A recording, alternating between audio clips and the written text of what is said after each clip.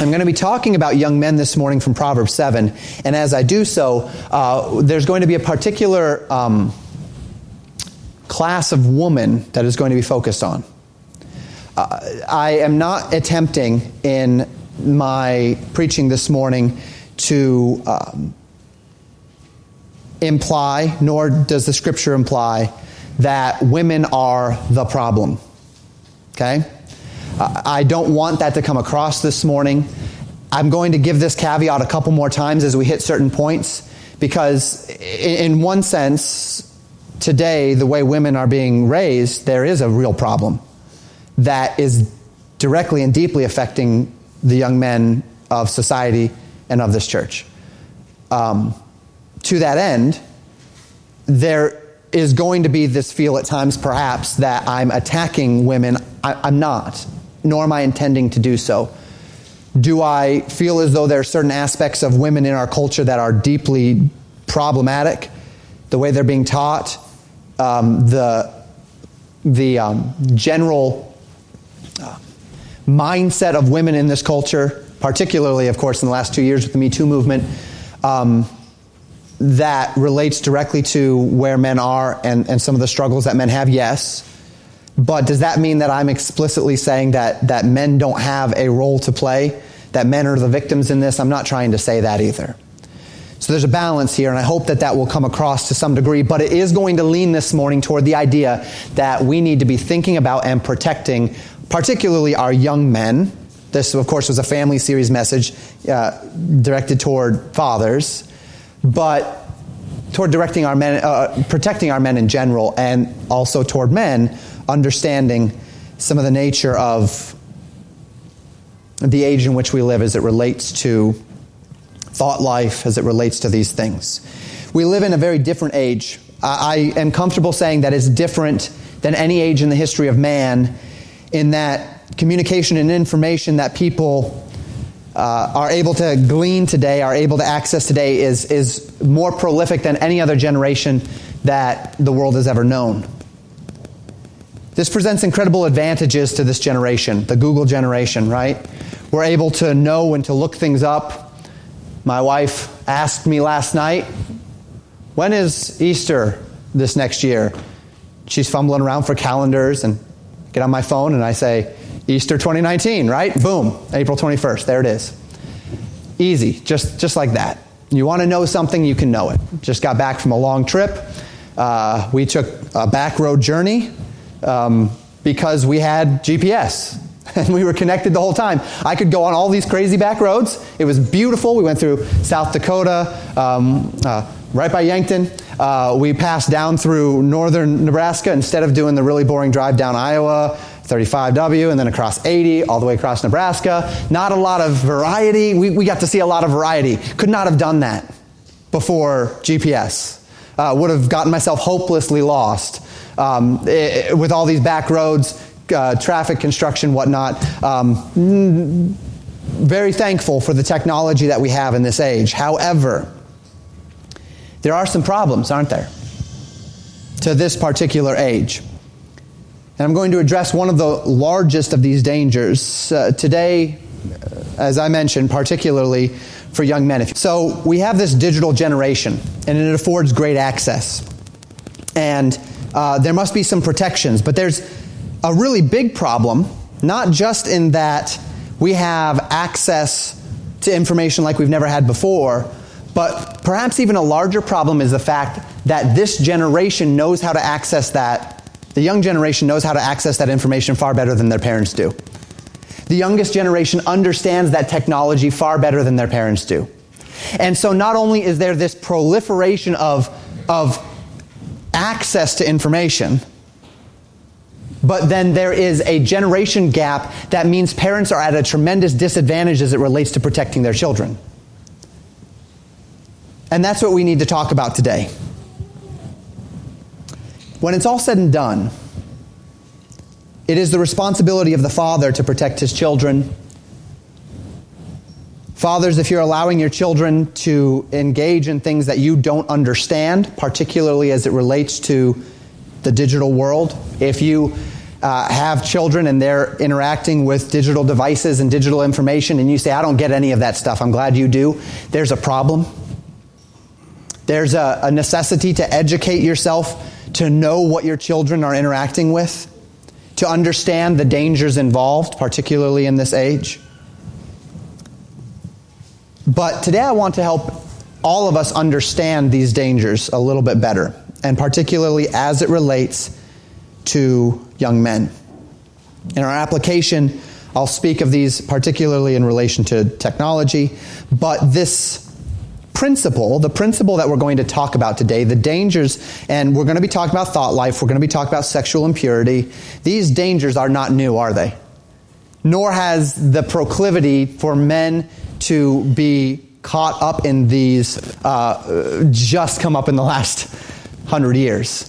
As a matter of fact, as we walk through Proverbs 7 today, you're going to find that everything that Proverbs 7 warns about, all we have to do is translate it into the digital age, and it's word for word. I mean, this has been going on since the beginning, since man fell. And to understand this danger biblically, I want to go to Proverbs 7. If you have your Bibles, you can feel free to turn there. We will have it up on the screen this morning as well, but we are going to park pretty well in Proverbs 7, so you can feel comfortable if you'd like to turn there this morning. And the Bible says this in verses 1 through 5, My son, keep my words and lay up my commandments with thee. Keep my commandments and live, and my law as the apple of thine eye. Bind them upon thy fingers, write them upon the table of thine heart. Say unto wisdom, thou art my sister, and call understanding thy kinswoman, that they may keep thee from the strange woman, from the stranger which flattereth with her words. So Solomon exhorts his son here to listen to him, to lay up his teachings, to hold them close, to bind them, he says, upon his heart. He exhorts unto wisdom. And he says specifically that this wisdom will keep his son from, and he gives a twofold description. He says, the strange woman, the stranger which flattereth with her words. So we're not just talking about not talking to strangers here, right? The strange woman, or the stranger that flatters with her words. So this is intended, the stranger that flatters with her words is intended to describe what he means when he says the strange woman. We're talking about a woman which I have given various labels to in various sermons over time. Oftentimes I'll call her the willing woman. The woman who is seeking for attention. The woman who is seeking to prey upon the affections of men. There's a warning against this kind of a woman. Unfortunately, in our society today, these lines have been blurred a little bit. We're going to talk about that in our application.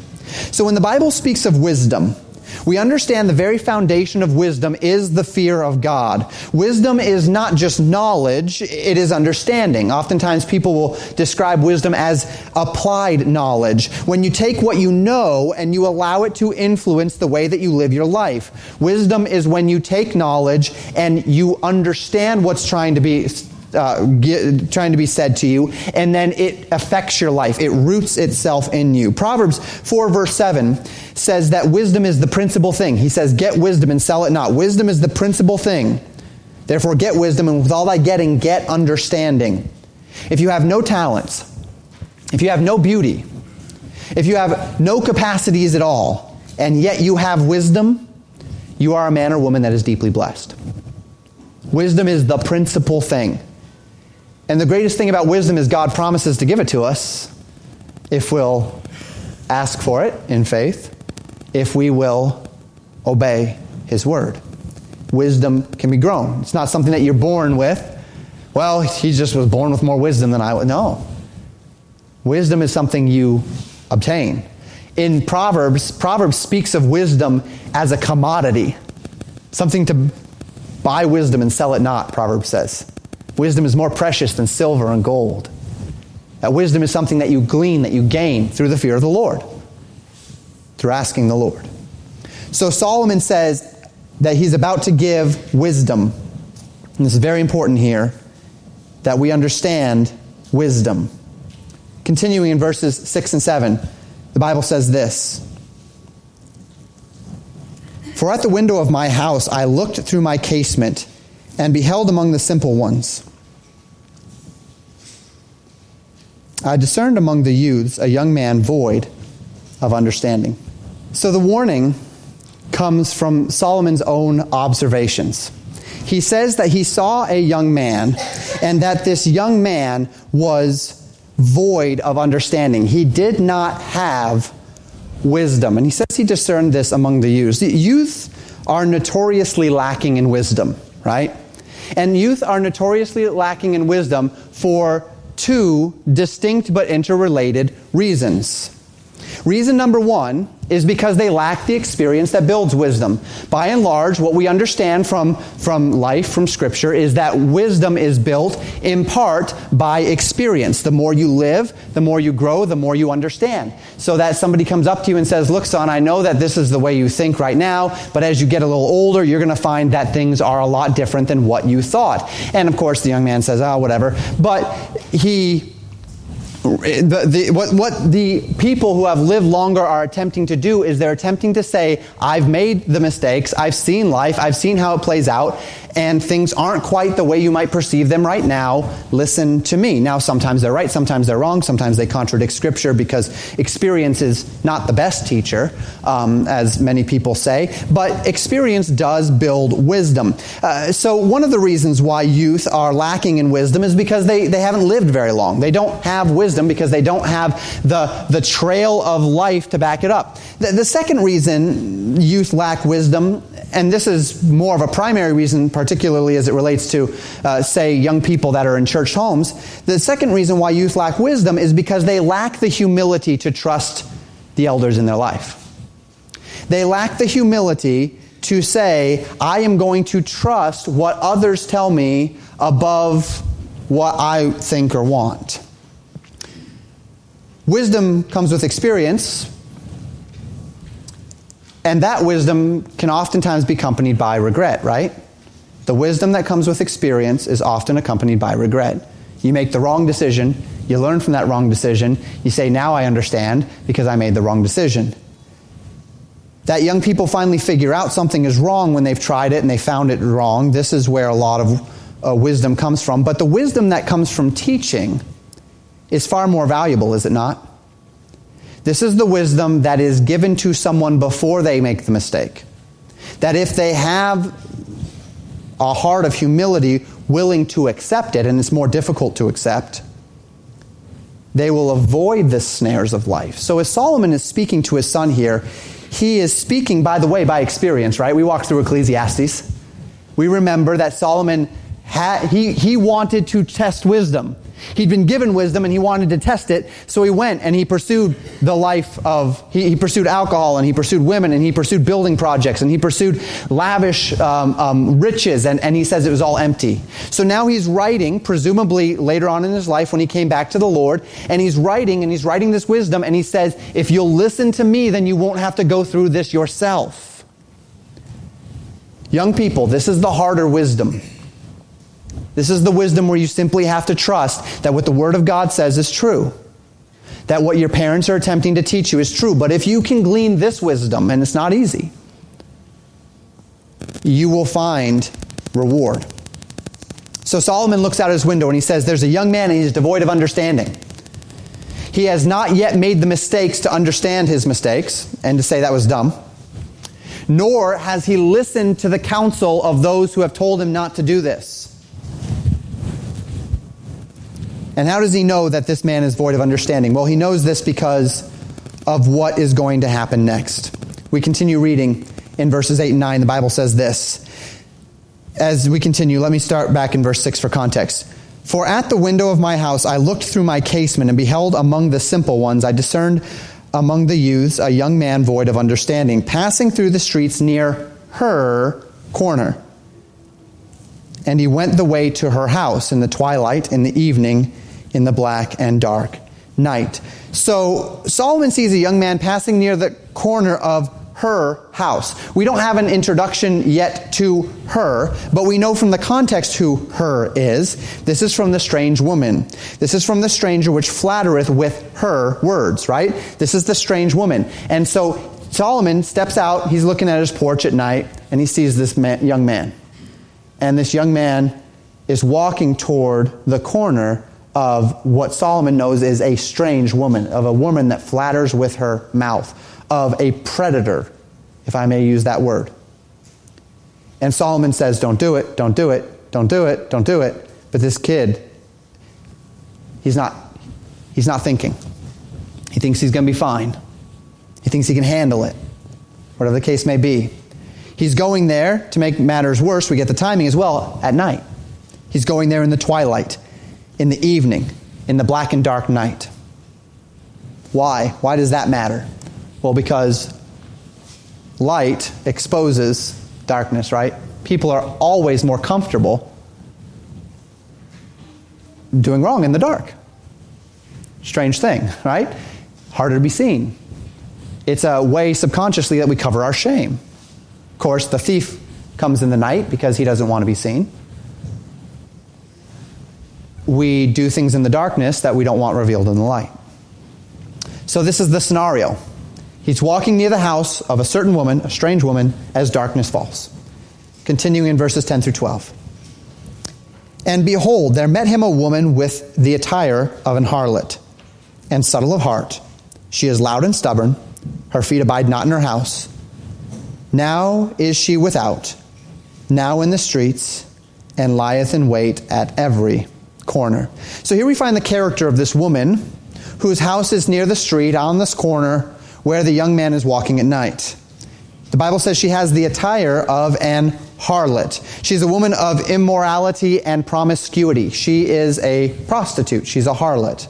And notice how she's described as a woman who looks a certain way and as a woman who is of subtle heart.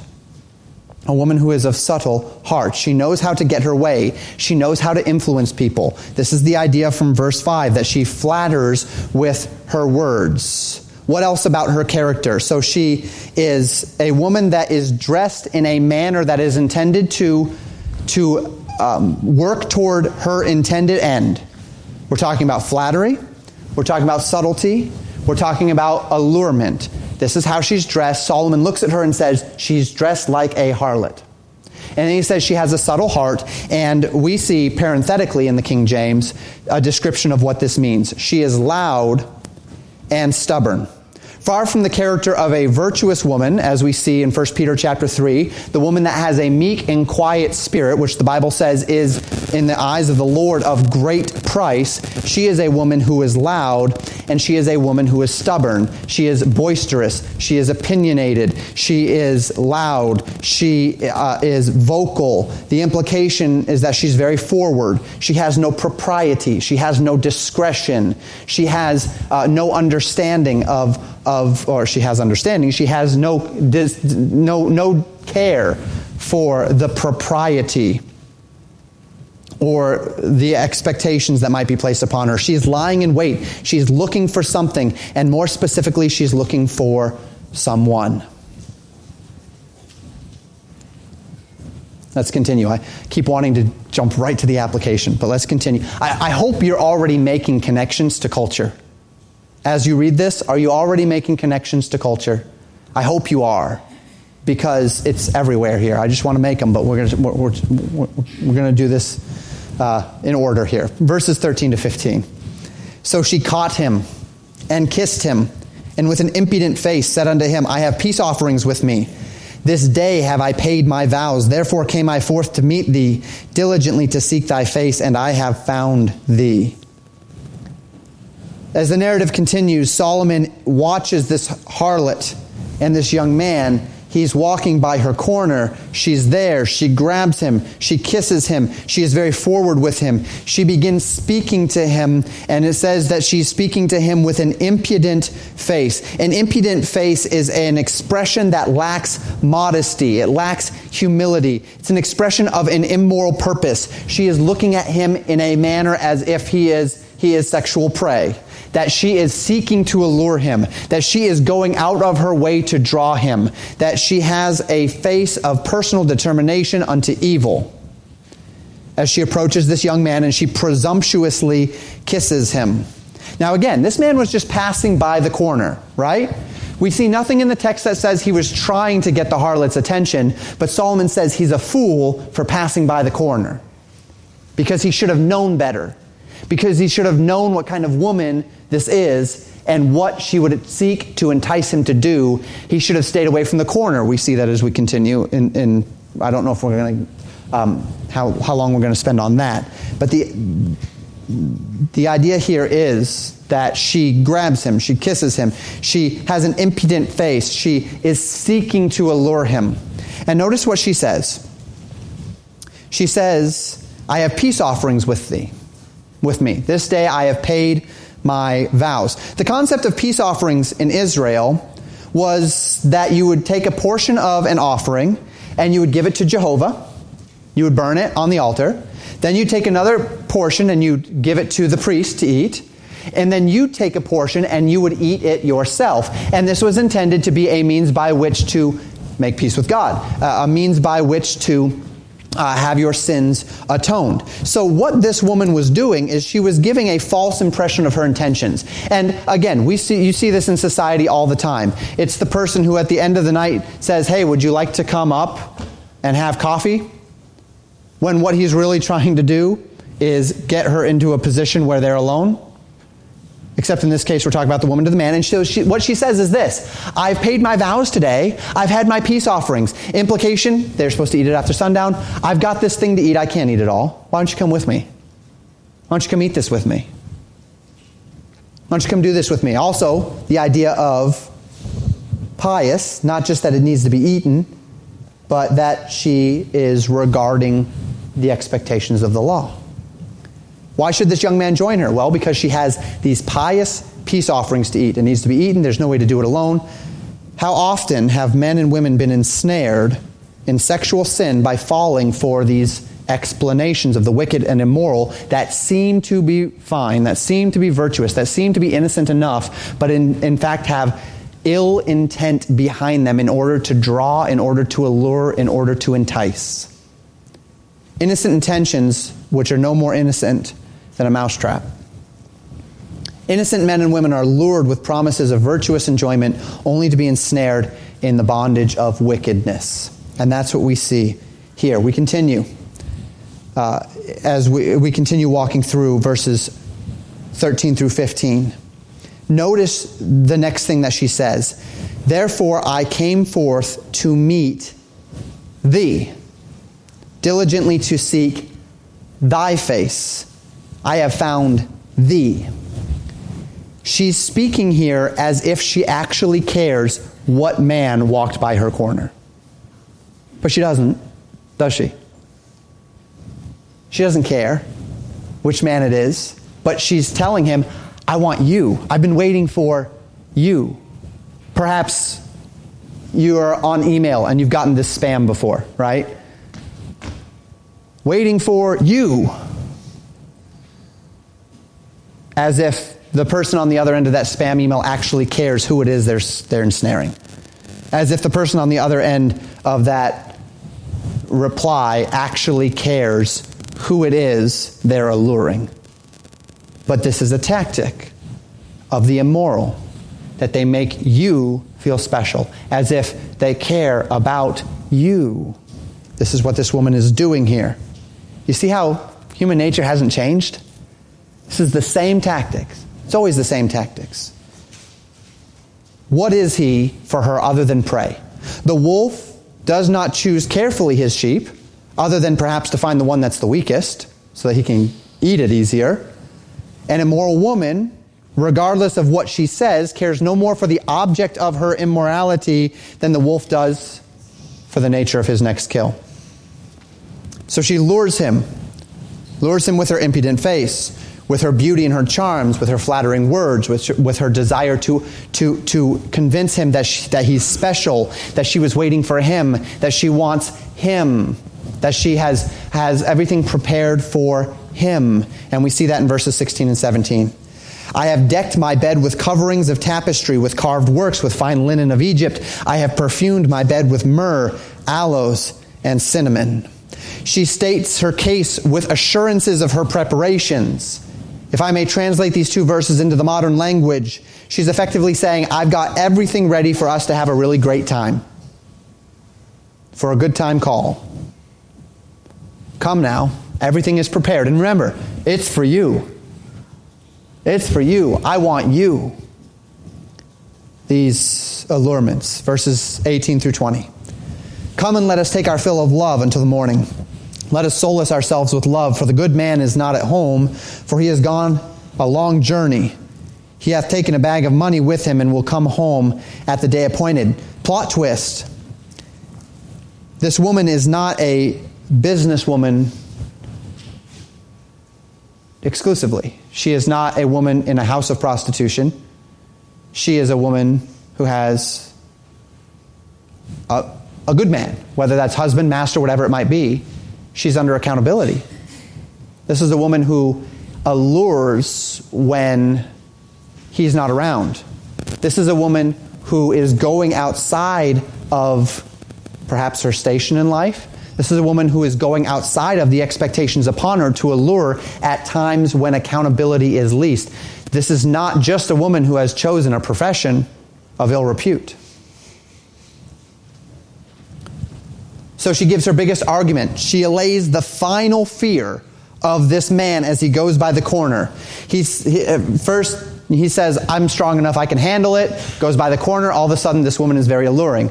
Oh, she wants me. She cares for me. She's alluring me. She's prepared herself for me. She's paid her vows. Someone's got to eat this food. All of these things, right? But the final thing is, what if we get caught?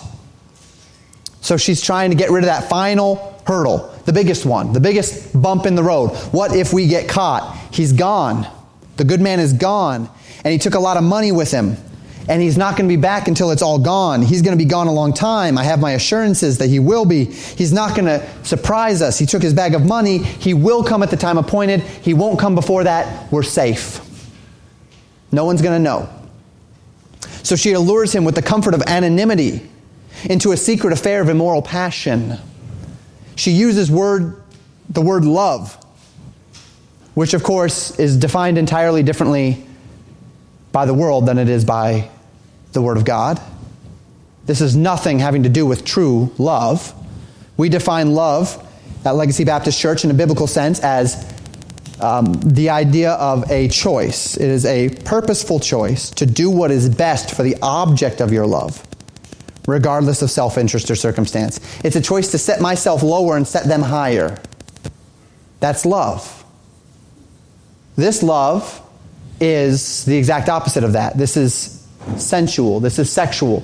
This is selfish in every respect. The world's love is driven by feelings that motivate actions. Feelings which, the heart being deceitful and desperately wicked, lie contrary to the Word of God. Lie contrary, in this case, to even human dignity. And so she's saying, if it feels good, do it. And let's fill ourselves with love. This is sensual. This is immoral. This is not biblical love. And we won't get caught. Verses 21 through 23. With her much fair speech she caused him to yield, and with the flattering of her lips she forced him. He goeth after her straightway as an ox goeth to the slaughter, or as a fool to the correction of the stocks, till a dart strike through his liver, as a bird hasteth to the snare, and knoweth not that it is for his life. So we read the sad conclusion to our tale. He's convinced. He started out as just an innocent, foolish young man walking by a corner in the darkness of night. He's grabbed, he's kissed, he's allured, he's convinced. And the Bible says that with all of this fair speech, she causes him to yield. He's convinced that this woman cares for her. He's convinced that this relationship is worth the risk. He's convinced that he won't get caught. He's convinced that it will make him happy. And so he goes after her, Solomon says, as an ox to the slaughter, as a fool to the jail cell. He puts himself in a situation where he is positioning himself to be destroyed. Now, he uses an interesting illustration here. He says, till a dart strike through his liver, as a bird hasteth to the snare. The idea of a dart, an arrow striking through the liver, In Hebrew culture, the Hebrews often used body parts to speak of things, right? We even talk about the heart, right? The heart is that seat of emotion and will. And we oftentimes talk about the bowels, right? That someone's bowels yearned upon someone. The idea there, of course, the bowels are the intestines. The idea behind that is perhaps if you've ever had that feeling where you've longed for something, or there's been a deep emotional longing or desire to where you almost kind of feel a little bit sick to your stomach, or there's that feeling in your stomach of just that reflects the intensity of your desire. That's the idea there. So they have attributed various organs or various parts of the body to various aspects of human desire and emotion as a way to describe them, as a way to characterize them. The liver was the seat of sensual passion in the Hebrew sort of mindset, in their characterization here. So this man's killing blow comes through the medium of his lust for sexual immorality.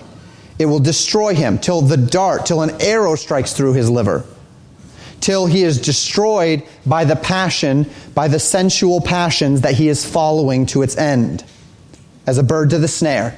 He doesn't even realize that what he's doing as he follows this woman into immoral action is going to destroy him. It's going to destroy his spirit. It's going to bring remorse upon his soul. It's going to bring perhaps disease upon his body.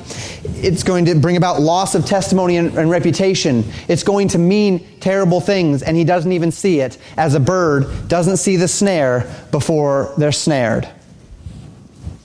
If a fish knew it was going to get hooked, it probably wouldn't bite the lure. If a bird knew it was going to get snared, it probably wouldn't seek after the food or whatever it is that's in the snare. In the same manner, this fool has not considered the trap that he's falling into. We wrap up the chapter in verses 24 through 27. Solomon comes back to himself, to his son, and he says, "Hearken unto me now, therefore, O ye children, and attend to the words of my mouth. Let not thine heart decline to her ways. Go not astray in her paths. For she hath cast down many wounded, yea, many strong men have been slain by her. Her house is the way to hell, going down to the chambers of death." So this is the warning. He says, listen closely. When the wisest man who has ever lived, the one who is given divine wisdom by God as a blessing upon him, says to listen closely, it would behoove us to listen closely. Not only that, of course, but we know this to be the inspired word of God. He says, listen closely. Don't decline your heart in that direction. Don't go after the immoral woman. Don't go down her path. She will chew you up and spit you out. When she's finished with you, she will leave you mangled and lying on the side of the road, and she'll go on to the next guy.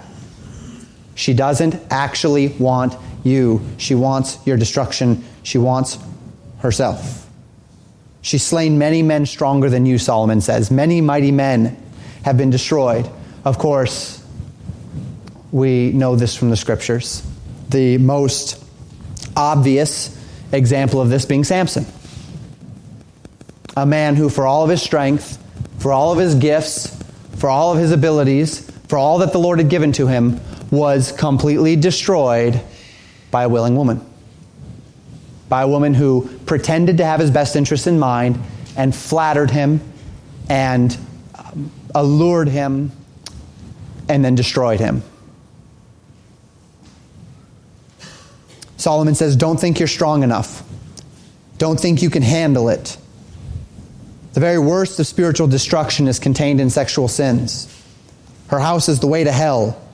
Her chambers lead to death.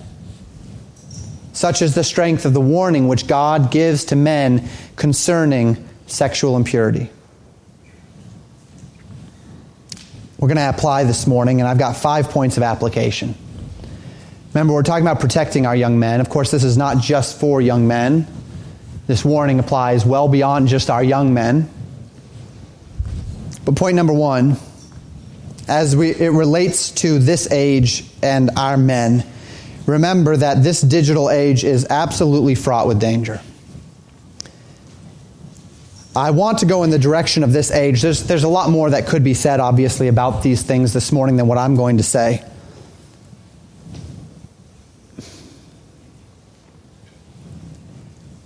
But though human nature hasn't changed, there's still willing women, there's still foolish men. The desire for men and women as far as sexual impurity and immorality doesn't change. It's a constant of our sin nature. As our sin nature has perverted God's design, right, for human sexuality. While all of that hasn't changed, you know what has changed? The world has changed quite a bit. No longer does a man need to risk his reputation in order to pursue immoral purposes. No longer does a man need to step out of his home, go to the club, purchase a magazine, and hope that his parents don't find it under his bed.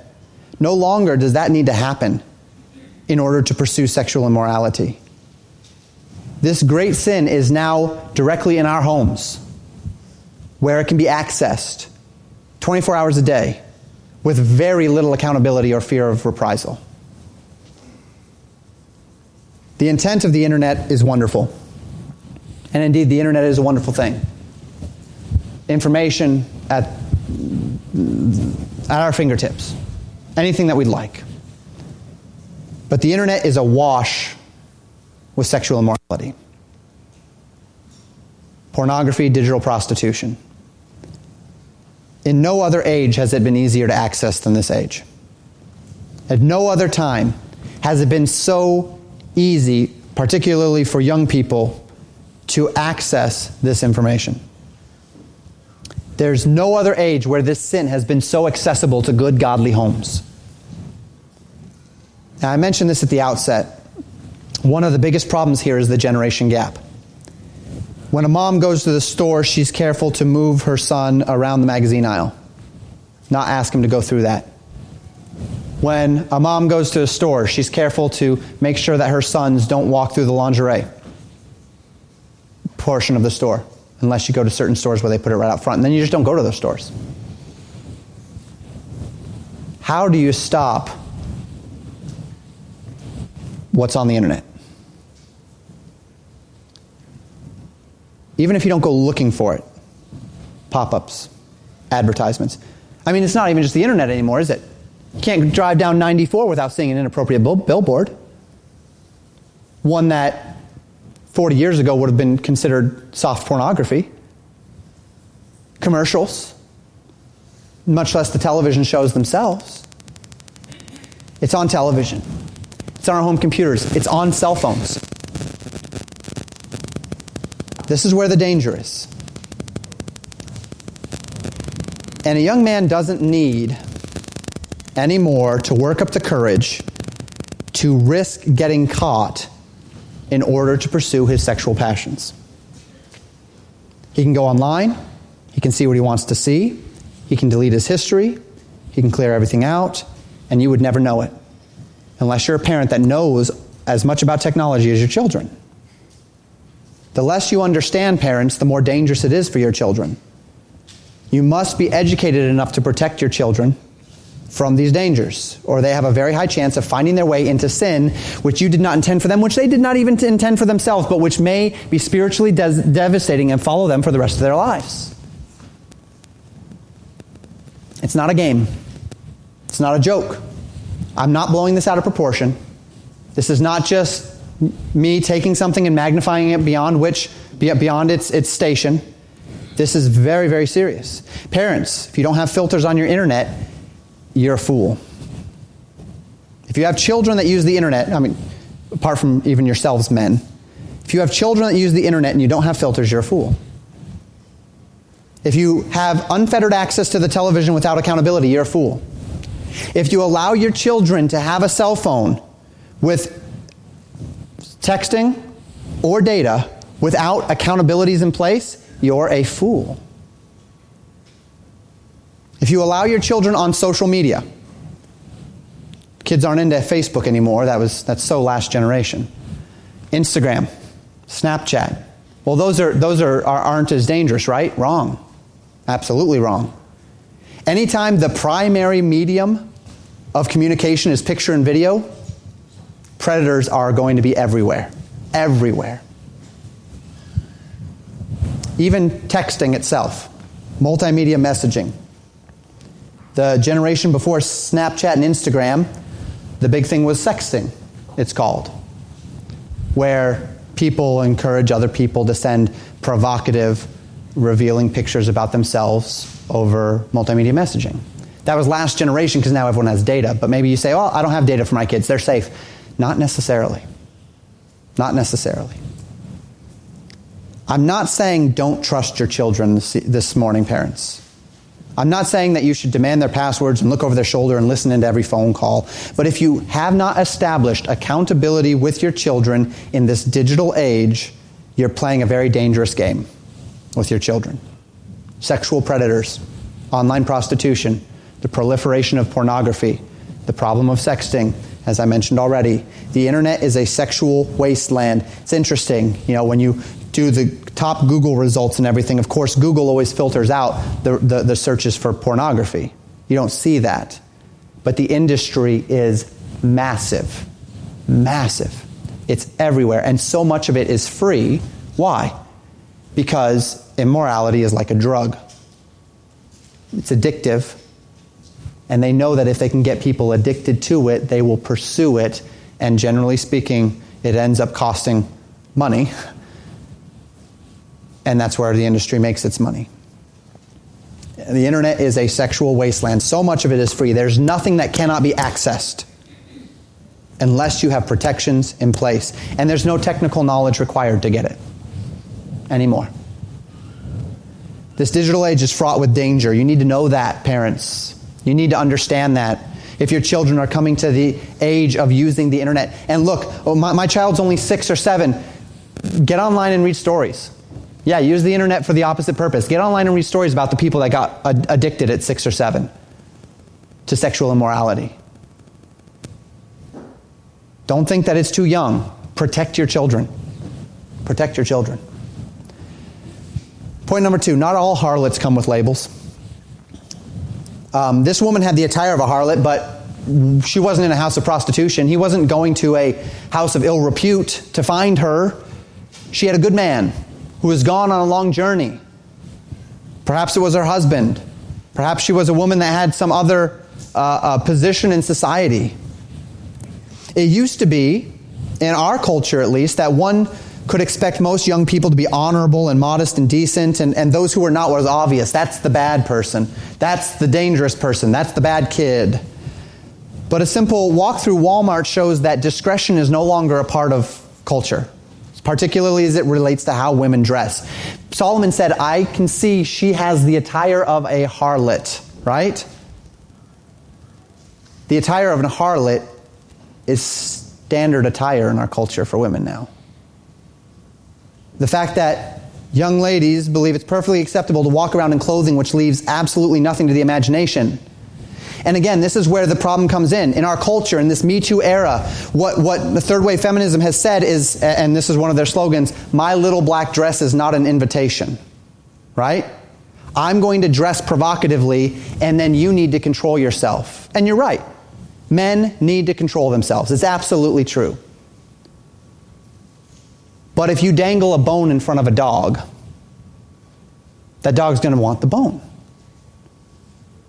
If you don't want the dog to snap at the bone, don't dangle the bone in front of the dog.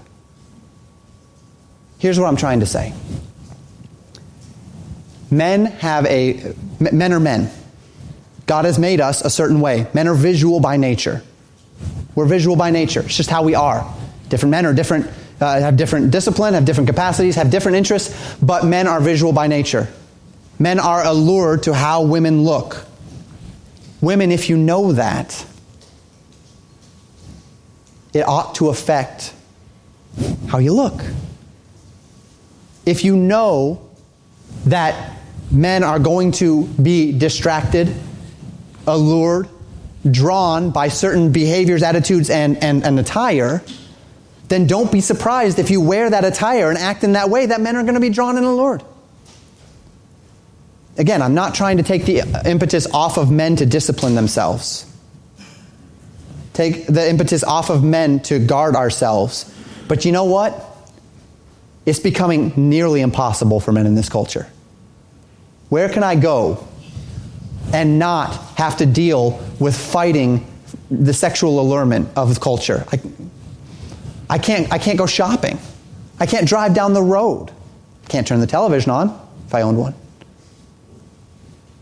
I can't do that without having something come across my eyes that is going to make my day of serving the Lord in virtue harder.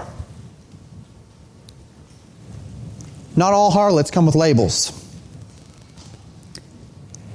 One of the big problems is that women don't understand what these sorts of things do to the minds of young men. And even those in Christian circles, often even conservative Christian circles, allow their women to wear things which are wholly inappropriate, far too revealing, indiscreet. And they think nothing of it. I remember there was an article that came out, I don't know if it was a year or two ago, I probably should have found it before this sermon. And it was a woman in Christian circles, and she had a blog, and she would regularly blog. And she had a blog one day, and she said, "Why I've stopped wearing yoga pants." And so she gave this blog. It was a very balanced, very gracious blog where she said that she had talked to her husband, she had talked to her husband's friends, and as she was talking, she recognized that the fact that yoga pants leave absolutely nothing to the imagination is a problem for men. And as men, we think, yeah, duh. But she had never been taught this. She'd never thought this. And she realized that the manner of her attire in front of men was causing men to struggle with their thought life. And she said, so I'm not going to do that anymore. Commendable, right? No. She was practically run off the internet by all of her Christian readers who were so angry at her judgmentalism and her legalism. And this is where Christian culture is today. This is Christian culture today that gets so angry at a woman who has decided that she's going to protect the minds of the men in her general sphere of interaction that they run her off the internet.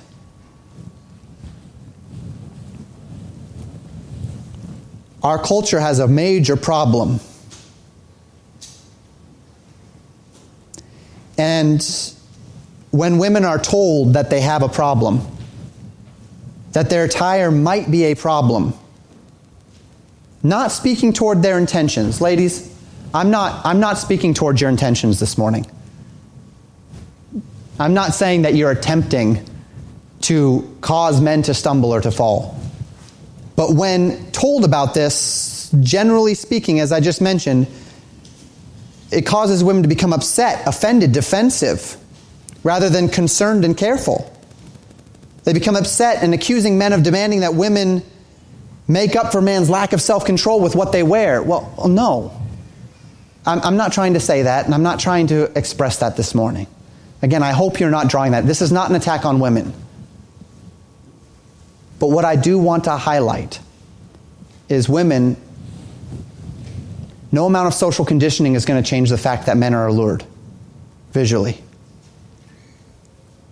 And so if our expectation as godly Christians, and your expectation as godly women, is that the thing that would draw, that would attract others to you is not your broidered hair or your garments, as 1 Peter 3 says, but the meek and quiet spirit, then that means there's going to be some obligations upon you and how you present yourself.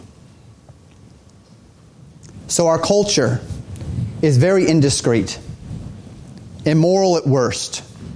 The prototypical woman in the eyes of culture is this way. But even more than that, what else has third wave feminism made our women? You remember reading that little bit here in Proverbs 7? She is loud and stubborn. This is a virtue in third wave feminism. Do you remember the Women's March a year and a half ago? Whatever it was? Where all of these loud and stubborn women get up and say how proud they are of their indiscretion and immorality and evil. Millions of women coming together to praise their loud stubbornness. The very things that the Bible says are the qualities that you want to flee from. If you see a woman that's that way, her feet abide not in her house. She is loud and stubborn. She has the attire of a harlot. This is the women of American culture. Is it any wonder that our men are struggling so much? But here's the thing. If this is what I have to deal with when I step out my door to go to Walmart, then I had better have things in place to make my home a sanctuary. I had better have protections in place. Father, you had better have protections in place. Our church had better have protections in place to make certain places a sanctuary where I don't have to fight that battle, because I'm going to have to fight it every other day of the week, every other moment of the day. And again, we're focusing on men this week, but sexual predation of women, a lot of these young girls are being brought into this culture at a very young age through the same medium, through the internet, through expectations, through peer pressure, through all of those things. Because they think that's what men want of them, so they're going to give it to them so they can get the attention. Fathers, it's incumbent upon you to teach your women that as well. Not all harlots come with labels. Call it what you will. The attitudes that we see in our culture today are the same type of attitude which is reflected in the woman in this passage. It's commonplace. Women, if I can just speak to you for another moment, don't let this become you. Because if this becomes you, you are the kind of woman the Bible warns against. And don't expect a godly young man to become knocking on your door. He's going to read Proverbs 7, he's going to look at you, and he's going to say, I'm going to steer clear of that. So don't be surprised. Don't expect it if you're going to follow culture down this path. This is the very fabric of our culture, having particularly found its feet in the late 60s, continuing today uninhibited. So men are in a very difficult spot. Women with, if I can call it this, the spirit of harlotry. Women with little regard for moral purity. Maybe not by intention, but at least by omission.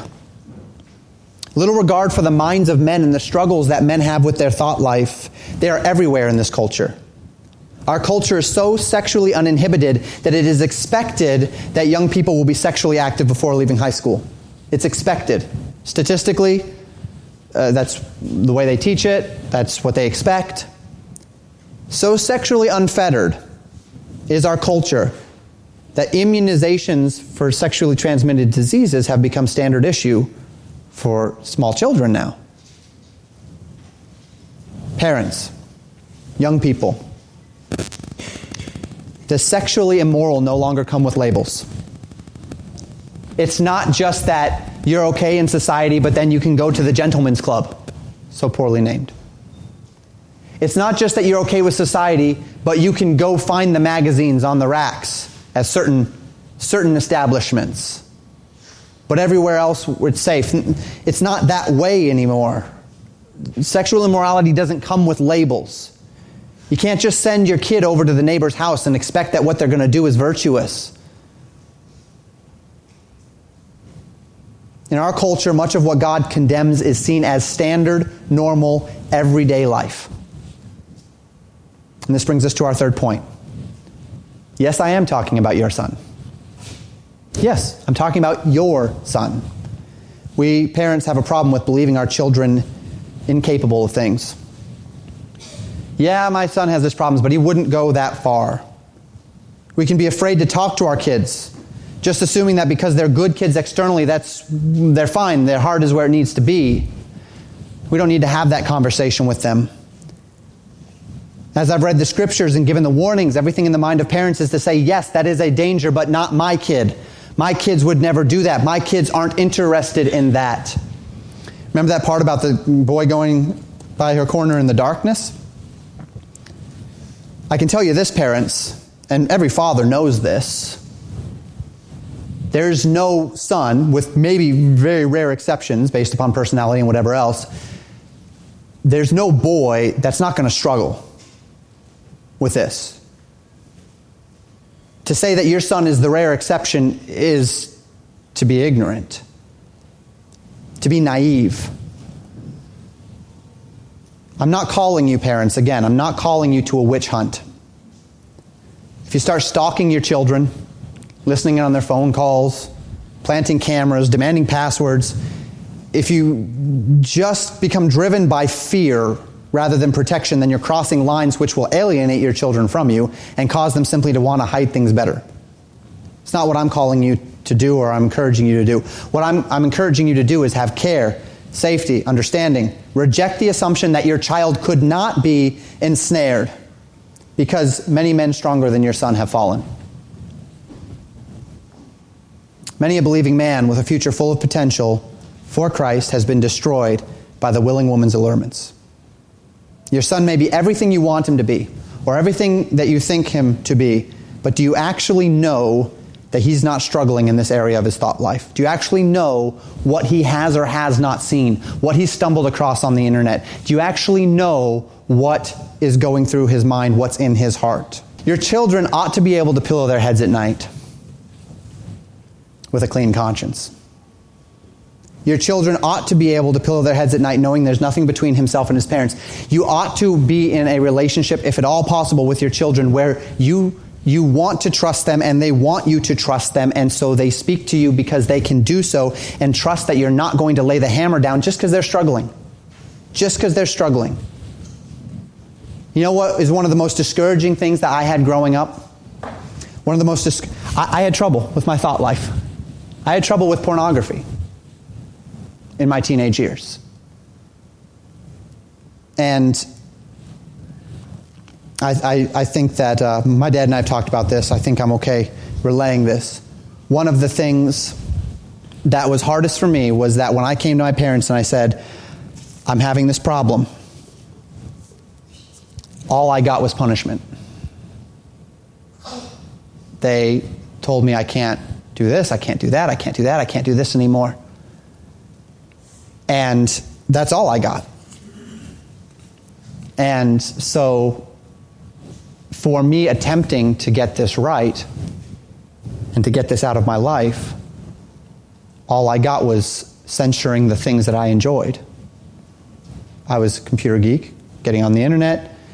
I understood restrictions. I needed that. I get that. But nothing but censure. And so what went through my mind? Boy, if I'm still struggling with this, I'm not about to tell my parents again. Because all they're going to do is take more stuff away from me. I didn't get any help. I just got punishment. If we want our children, what our children need to understand is that we love them and we want to help them. And if they're struggling with an area of sin, because you know what? Your children are sinful. You know that? And they're going to struggle. And they're going to have struggles. You know what the best thing you can do for them is? To let them know that you want to help them through it. Help them get to the other side of it. So that they'll come up and they'll tell you, these are my struggles. Help me. Because if your child is a believer, here's what I know. They want help. But maybe they've been ensnared. Point number 3. 2 young men. Young man, God knows, and if you fight this battle, you need help. I've been primarily talking to parents, fathers. There are men in here perhaps that are older who are still struggling with these things. In some ways, I think all men do still, in any number of ways. But to the young man, still under your parents' authority, maybe not, struggling with these things, I don't know what's going through your mind. I just told you, and it's not a secret, I've told many of you before in many other capacities that I've had these struggles in my past as well. What you need to know is that God knows. There's a twofold concept to that. Number one, what's done in darkness is not darkness to God.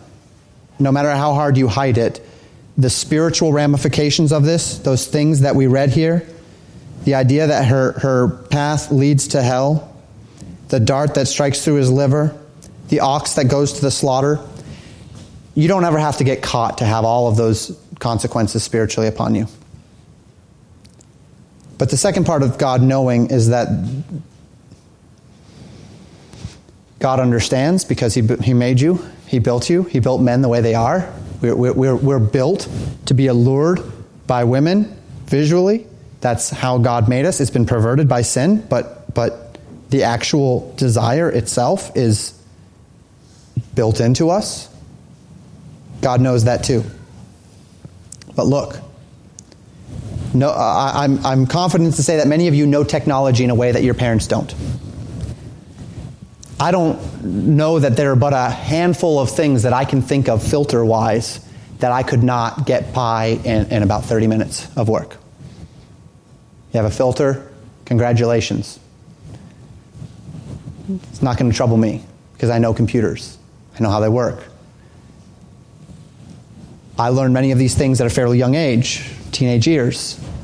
My parents had no capacity to undo, they had no knowledge with which to stop me from doing things if I wanted to do them. There's a partnership here. There's a partnership where a part of it is incumbent upon the parent to put the roadblocks in place to protect their children. The other part is upon the young person to submit themselves to their parents and to be helped along in whatever way through accountability. But what you do in darkness, young people, God sees. No matter how much technological advantage you have over your parents and what you know that they don't, and so you're not going to get caught, God sees. And there are consequences if you don't get this dealt with. If you fight this battle and you're losing, you need help. Young people, go to your parents, get their help. If you're outside of that authority structure, you still need accountability and help. If you're struggling with these things, I'm talking to a father here that's fighting this battle and you're losing, get the help of the church. Protections are out there. This battle can be won. At the beginning of our time together, we talked about wisdom. Wisdom is the application of knowledge. It's not enough for you to know these things. Wisdom comes when you live it. Wisdom comes when you apply it. Wisdom comes when you take what you know and you get it dealt with. We already talked about sexual immorality as kind of like a drug. Pornography addiction is actually settled in medical science today.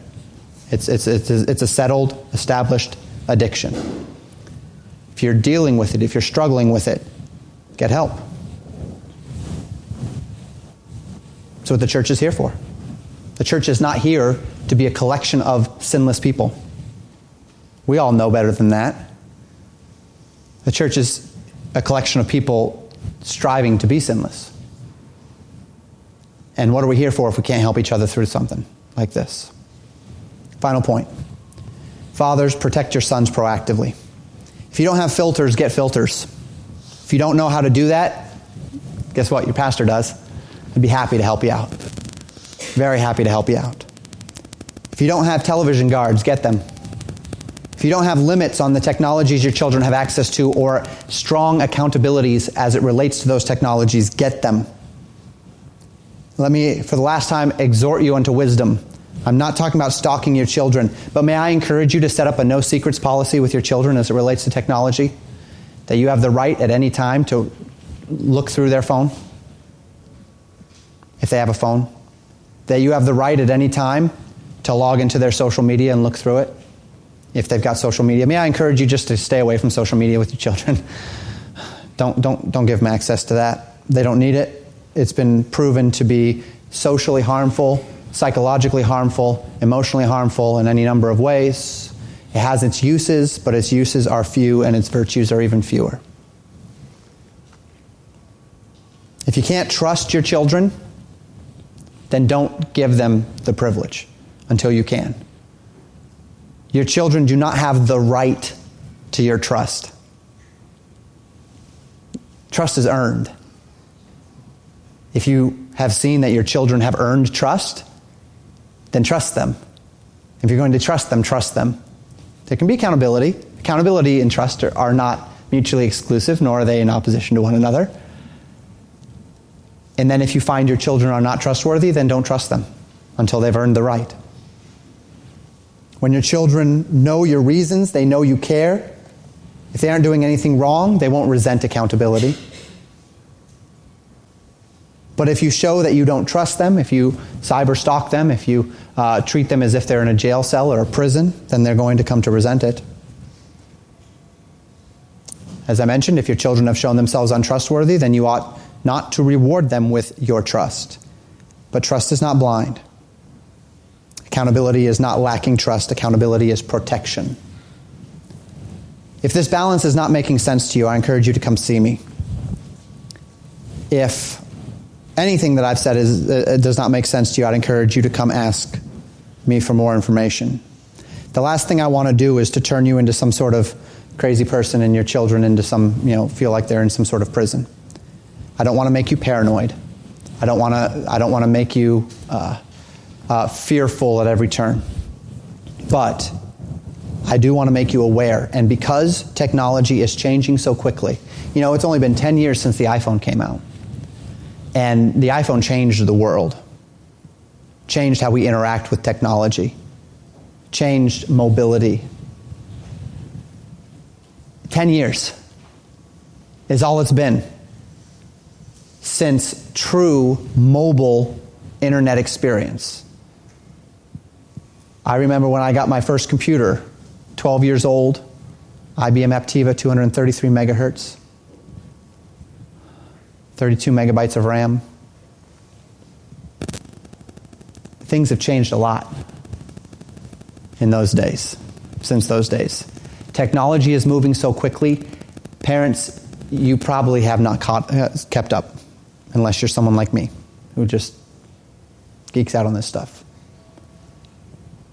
And that's okay that you haven't kept up.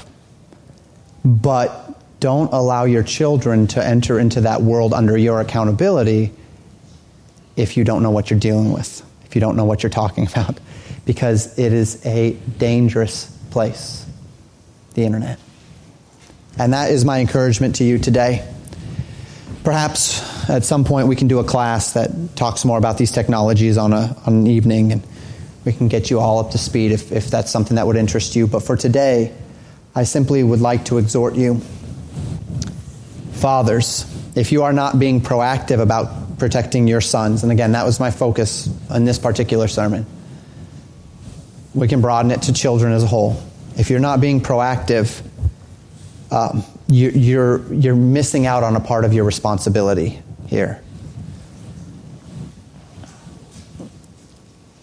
Your son's direction might be altered in life by the decisions you make, either to or not to proactively protect them from sexual immorality in a culture such as this. And if I can encourage you, I don't have all the answers. I don't have all the foolproof technologies. But if I can encourage you that if you're going to have the internet, television, allow your children to have cell phones, you need to learn enough to protect them. And if you don't know enough, then may I just encourage you to keep them from them until you do. We need to protect our children because while society and culture has changed, human nature has not. The warning of Proverbs 7 is just as real today. The scenario of Proverbs 7 happens thousands of times a day online, much less live in real life. And it is something that the Word of God warns us strongly to guard ourselves against. Thank you for listening to Pastor Jamin Wickler from Legacy Baptist Church in Buffalo, Minnesota. More information about Legacy Baptist Church and a library of sermons are available at www.legacybaptistchurch.net.